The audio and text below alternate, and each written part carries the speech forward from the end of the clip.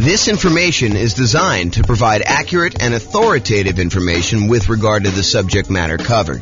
It is offered with the understanding that the presenters are not engaged in rendering legal, accounting, or other professional services. If legal advice or other expert advice is required, the services of a competent professional should be sought.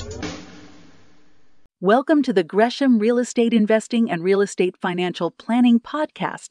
Learn all about investing in real estate in Gresham, Oregon, with a combination of real estate financial planning and modeling with numbers specific to Gresham, plus syndicated, more generalized recordings of live and pre-recorded real estate investing classes, not all of them specific to Gresham.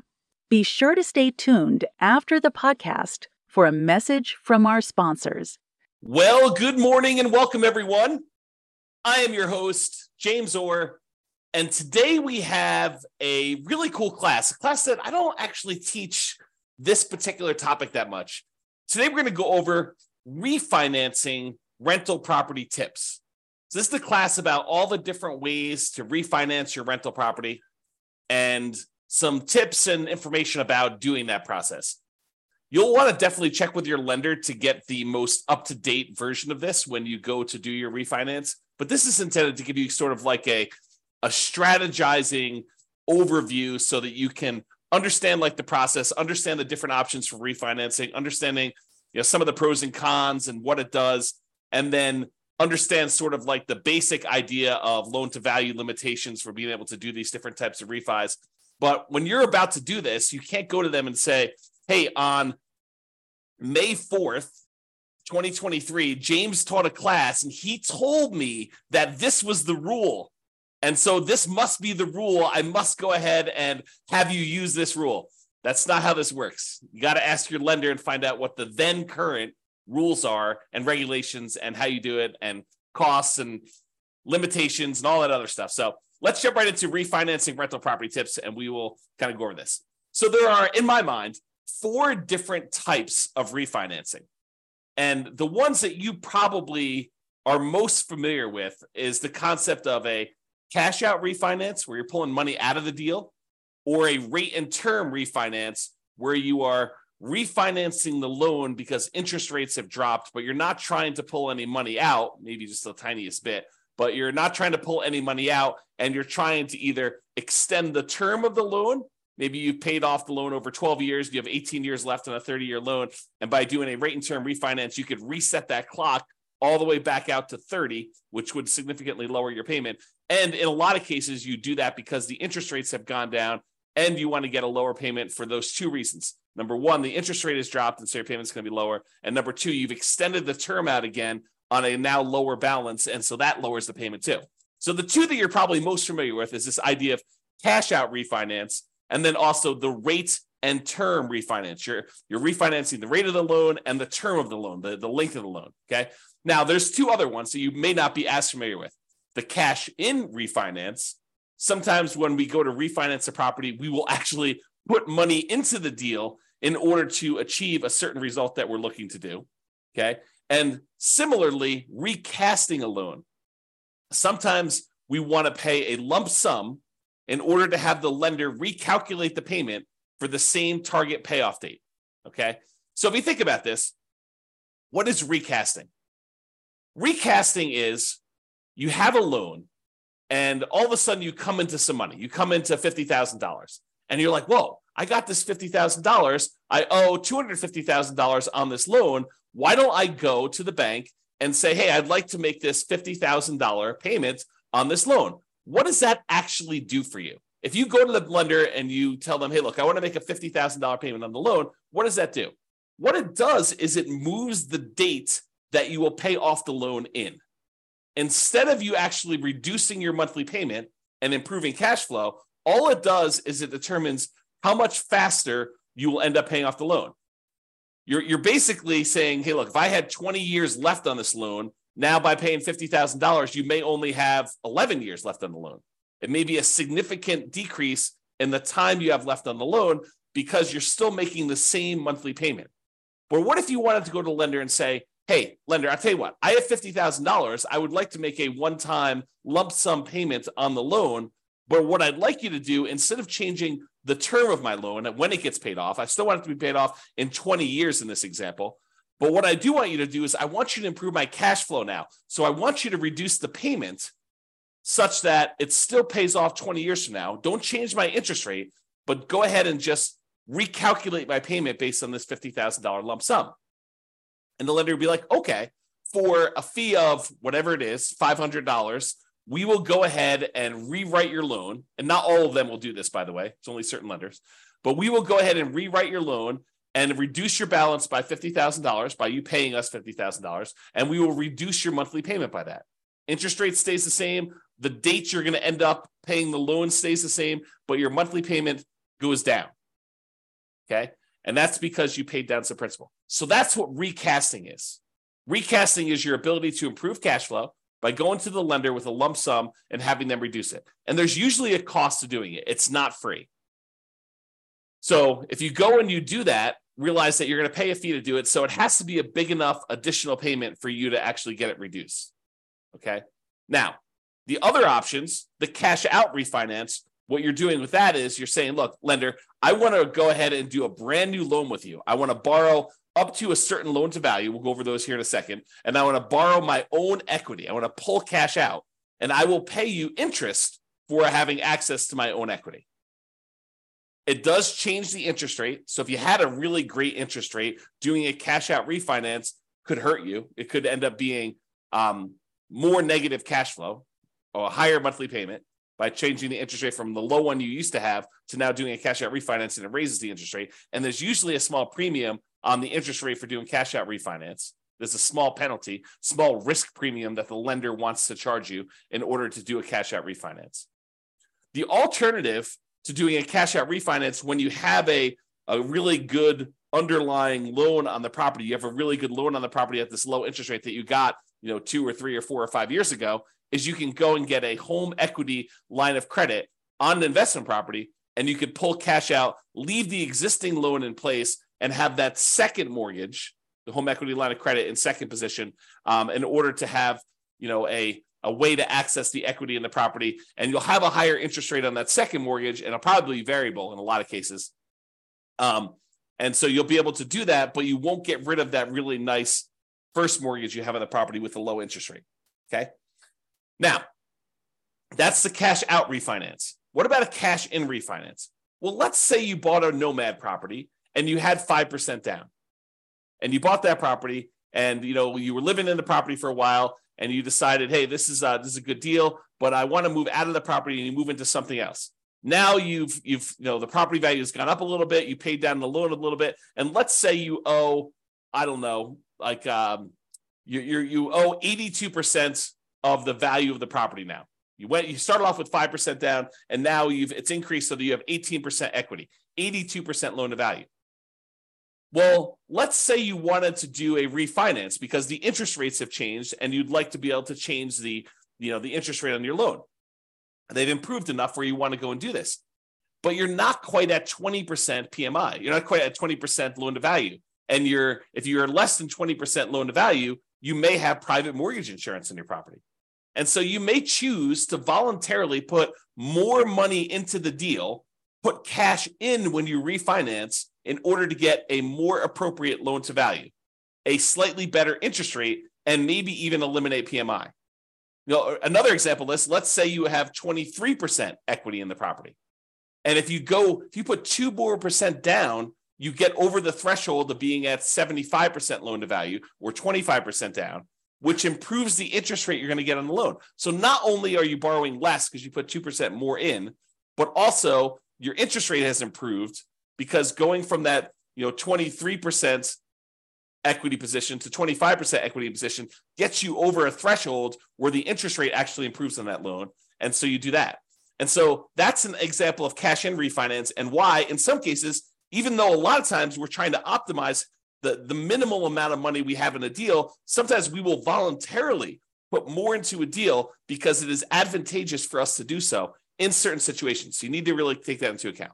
Okay. So we talked about cash out refinances where you pull out money. interest rate changes, you're kind of borrowing your own equity, you're starting to make interest payments on the equity that you have. Cash in refinance, you're adding money when you do a rate and term, not rate and term. You're adding money when you do I guess it is a rate and term, but you're adding money when you go ahead and refinance the loan. You're changing the interest rate. You're changing the term of the loan. Sometimes that improves your loan to value. Sometimes it gives you a better interest rate. Sometimes it gets rid of PMI if you were less than 20%, kind of have an equity in the property. And then your rate and term refinance, where you refinance, you change the mortgage interest rate and you change or reset the term of the loan. You do not pull money out except a very small amount sometimes. There's usually an amount that a lender says, hey, look, as long as it's under $1,000 or $2,000 is the one I hear probably most common.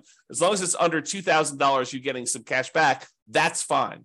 But if it's more than $2,000, that's considered cash out refinance, and it's not considered a rate and term refinance, okay? So you can pull a little tiny bit of money out, so you're not having to do that when you're doing the rate and term. And then finally, that idea of recasting, where you pay a lump sum in to have the lender recalculate your payment for the same target payoff date. The interest rate tends to stay the same for this. Okay, so those are the 4 types of refinancing that we covered.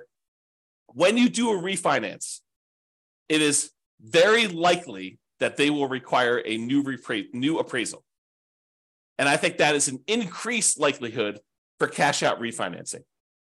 Now, we've seen a movement lately where lenders are moving toward not requiring some appraisals in some very specific situations. Definitely want to contact your lender and find out what the then current rules are. But we are seeing a movement toward not having to do new appraisals.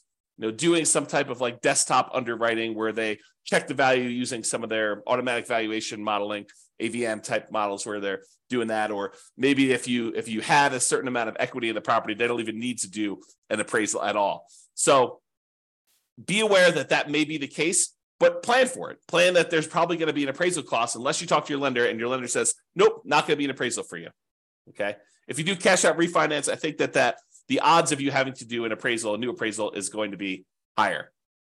Okay. Now, most refinances allow you to refi in the closing costs for getting the new loan. In some cases, the appraisal costs of getting the new loan. And in some cases also, a certain limited amount of buying down the interest rate to be rolled in. So you could go and say, hey, look, I want to go do this refinance on the property. I've got a bunch of equity in it. I want to roll in the closing costs, so that'll get added to your loan balance. I want to roll in the cost of the appraisal, so that'll get rolled into your loan balance. And because interest rates are low right now, and I'm going to have this loan forever because I'm not going to refinance again, I want to buy down my interest rate so that I can get improved cash flow. And you could roll in the buy down as well. And there may be restrictions on this, so go check with your lender.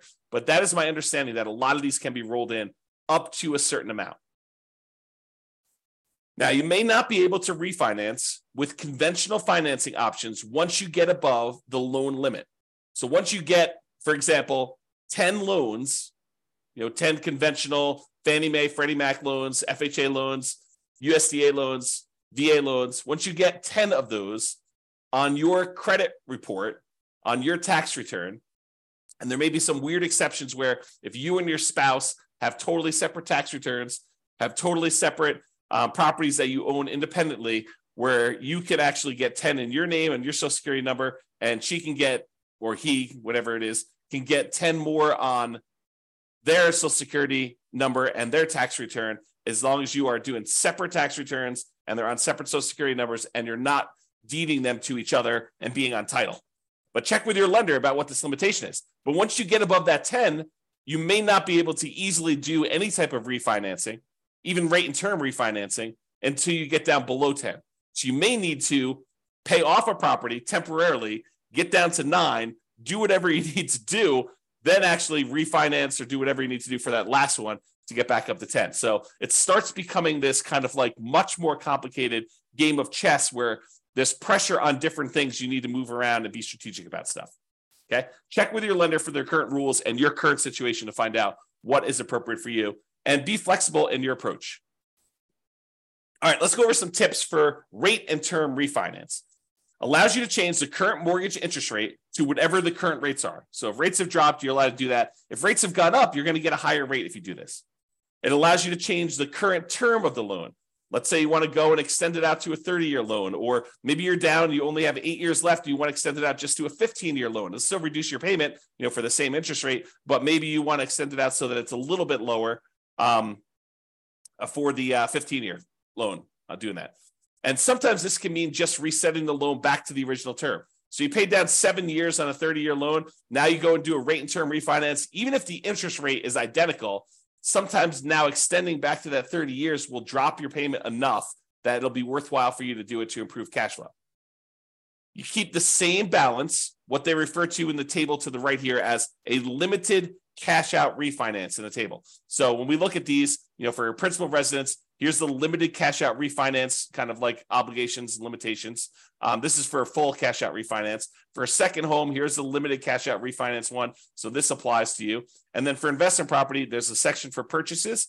There's a section for limited cash out refinance, which is what we're talking about for rate and term. Or there's a section for cash out refinance, which we'll cover here in a second. Okay.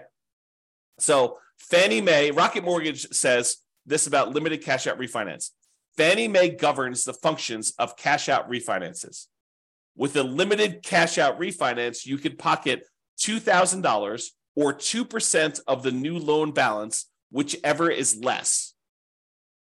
Okay.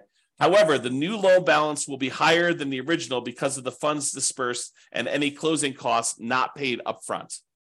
So that's from Rocket Mortgage, and it just describes that you can go up to, according to them, $2,000 out of pocket, or you can pocket $2,000. You can get cash out of the deal, or 2%, whichever is less, 2% of the new loan balance.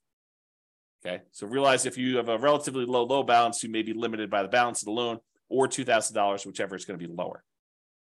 So let's talk about the maximum loan to value. So investment property, if you're doing this limited cash out refinance of 1 to 4 units, anything more than 4 units, 5 units and up is considered commercial property. And those are different rules completely. But if you're doing 1 to 4 units for a fixed rate mortgage and adjustable rate mortgage, the maximum loan to value you can do is 75%.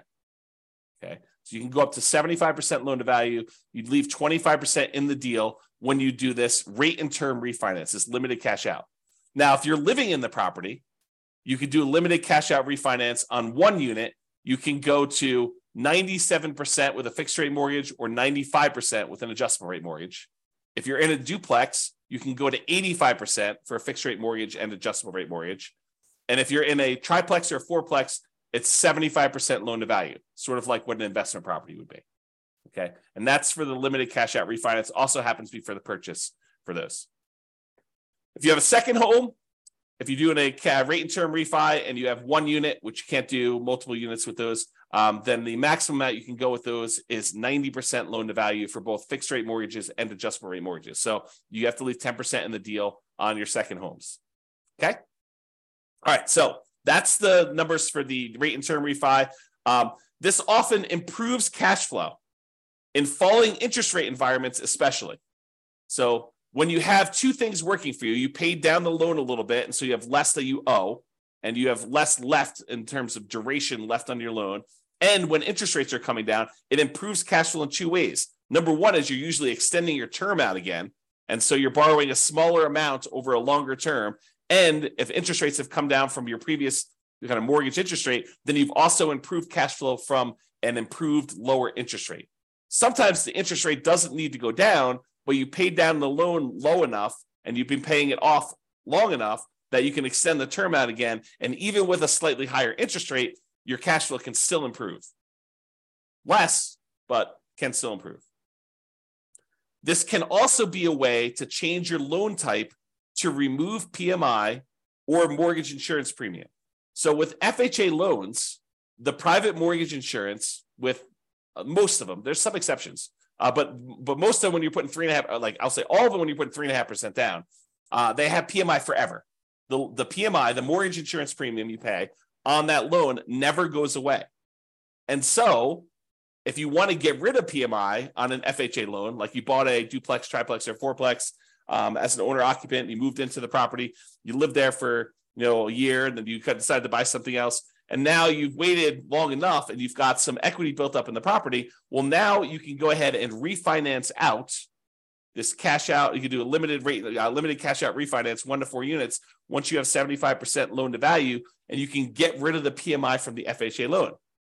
The tricky part is, depending on when you got your FHA loan, your interest rate may be really, really low, even when you take into account the private mortgage insurance premium you're paying on it.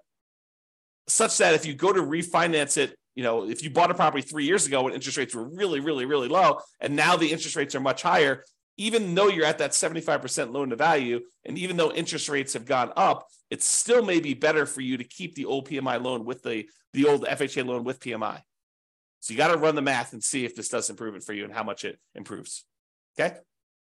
But this would be the way, doing like a rate and term refinance and going into a non-FHA loan, or maybe you go back into an FHA loan. If you get over 20% down, you don't necessarily have to have PMI anymore. Okay? So go do the math, figure it out, but this is how you get rid of that PMI on FHA loans to get it out of it, is do the rate and term refi. Now let's talk about some tips for cash out refinance. So the new loan amount equals the previous loan balance plus any cash you receive at closing. So you're increasing how much you owe on the property by whatever you decide to take out. So that means that you're borrowing more, which typically means your payment's going up, unless the interest rate has come down so much and you've extended the term so much that the payment is lower. Now, borrowed money that you pull out of a loan is not typically taxable, but talk to your CPA if you plan to use the money for additional investing, because there are rules about where that gets applied. My very layman's, non-professional, non-tax advisor understanding of this is that the money you use to buy another investment property is offset by that property, not the one that you pulled the money out of. But go talk to your CPA to get clarification on that, because I am not sure, and I am not a professional, and I'm not giving you tax advice because I'm not qualified to give you tax advice. I don't even do my own taxes. Okay, so go talk to your own CPA and make sure you got that down. All right, so let's talk about the maximum loan to value you can do now for cash out refinances when you're pulling money out. So if you were going to try to pull cash out of a property that you're living in, with one unit, you can go up to 80% loan to value for fixed rate mortgages and adjustable rate mortgages. So if you're living in a single family home, a condo or a townhome, and if you've got one unit, you can actually go up to 80% loan to value. If you're in a duplex, triplex, or fourplex, 2 to 4 units, remember 5 units and above is commercial, it's a totally different deal.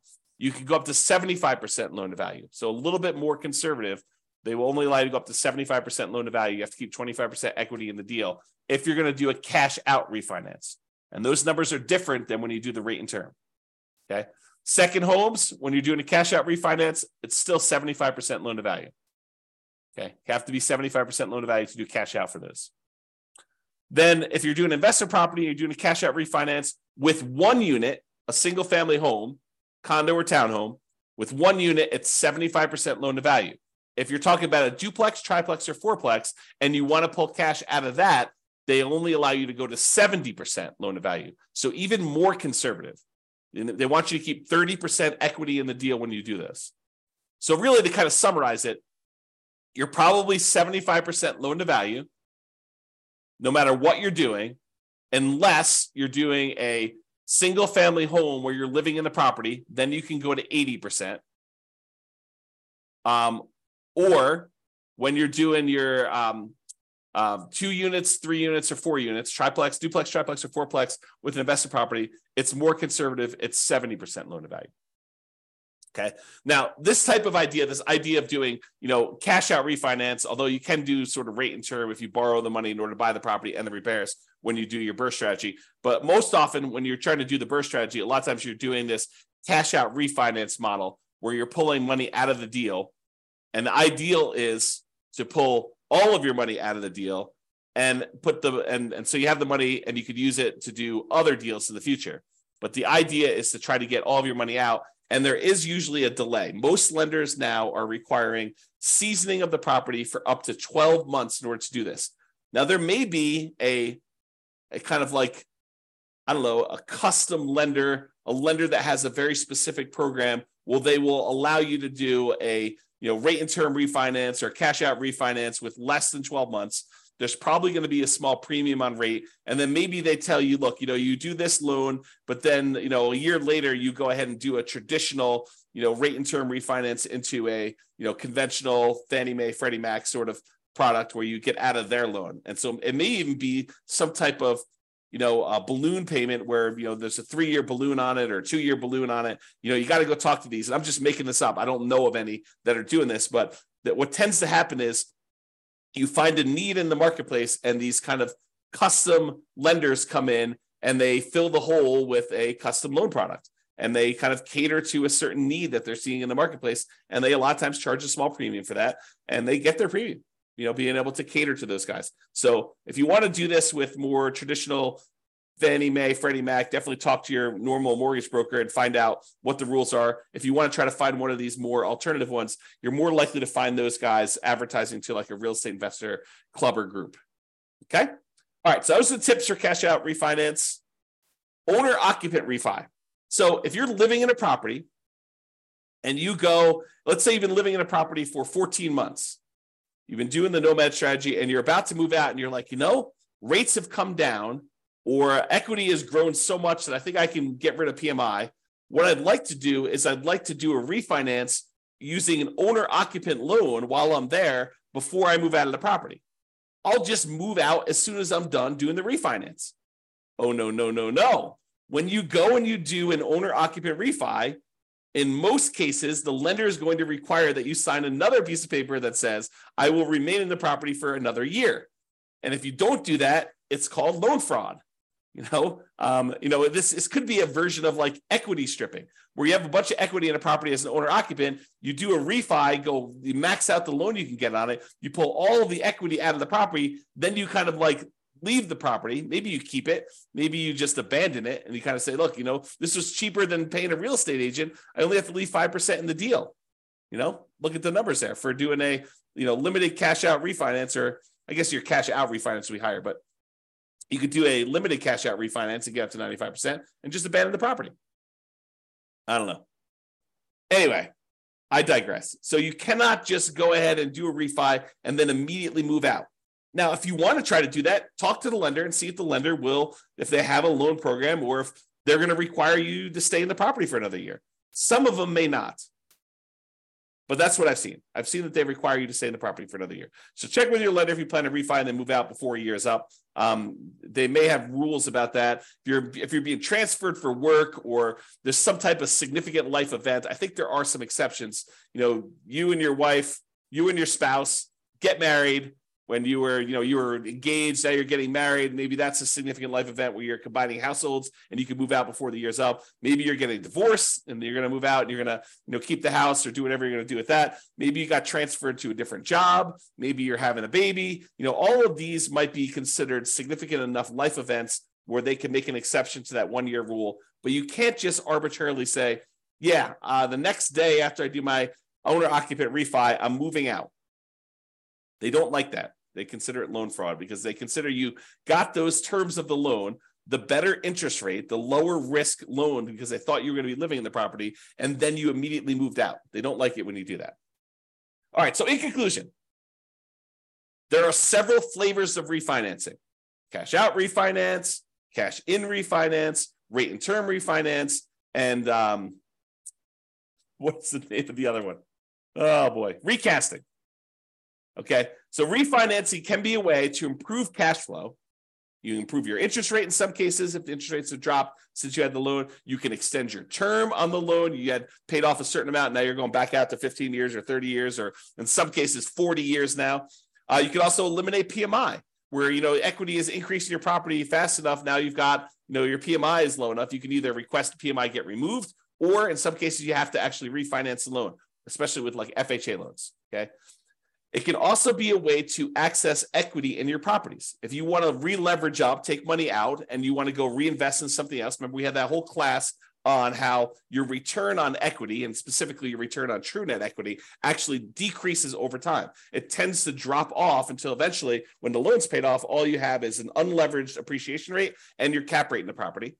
When you've got beyond, you're paying off the loan, you've gotten beyond your depreciation, then it's really just appreciation and your cash flow.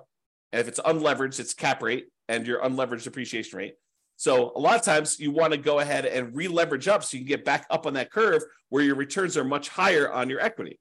And so this is a way to access that equity, doing some type of cash out refinance or rate and term refinance, although not as much. Doing a HELOC on your loan is probably the way to access those. So be sure to consider when you're looking at these, the cost to access this equity. It's not free. There is a cost. And sometimes it's some of the more expensive money. As you see on the World's Greatest Real Estate Deal Analysis spreadsheet, I have a whole section on there. One of the 9 charts on that dashboard is about your like how much equity you have and what the cost is to access that equity. Both doing a refinance equity, a cash out refi equity, and also if you sell the property, what the cost to access that is. And refi tends to be the cheaper end of the spectrum. It tends to be more expensive for you to sell a property to access that equity. So how accessing this equity, the other thing to consider is how accessing this equity will impact all areas of your return. A lot of people get confused. They think, I'm just going to pull money out of this deal and then my property will still cash flow. Maybe not. Maybe by taking the money out of the deal, your cash flow gets significantly diminished on that property, and maybe it's even negative, such that the money you take and you invest into the next deal, it needs to be super strong at cash flow in order to be able to support the payments you have on the other property. So you want to really look at this. You want to look at those kind of like return quadrants we have, and you want to look at the return quadrants and how it changes the property you still have, the one you're doing the refi on, and also the property you're acquiring with that money, and make sure that they support each other. Or if they don't support each other, you're okay with that, right? Like you could be okay having negative cash flow if you decide to re-leverage up because you think the overall return in your portfolio is going to help you get to financial independence. It's not a property you intend to have where it's going to cash flow massively. You're really doing this to capture the great appreciation, some debt pay down, some tax benefits, and you're okay feeding the property, having some deferred down payment while you're doing that. And there will likely be, this topic specifically will likely be an entire separate series of classes in the future. Probably not until I'm done doing all the stuff on buying when we start talking about should I sell or refi my rental. That's like intended to be the next whole separate module, not individual module, but like whole, course, if you want to call it that way. All right. But there will be those things coming. We'll talk about those in the future. All right. That's all I got for you. Hope you enjoyed this class. Hope it was helpful for you, learning about all the different ways to kind of refinance and some tips for doing that. Again, talk to your lender and get the advice you need if you're planning on doing this. This has been James Orr. Hope you have a great day, everybody. Bye-bye for now. With home prices up, mortgage interest rates up, and rents up, but not quite enough to counteract the higher prices and interest rates, cash flow on rental properties in Gresham is harder than ever. Book a call with the Real Estate Financial Planner to apply our proprietary 88 strategies to improve cash flow on your rental. See the show notes for a link to schedule your call and improve your cash flow today. If you're a real estate agent, lender, or professional in Gresham that wants to help our real estate investor listeners, consider reaching out to learn about collaboration opportunities with this podcast. We'd love to add more value to our listeners by having you assist our investors buy, sell, and finance their real estate investments. See the show notes to schedule a call to discuss collaboration opportunities.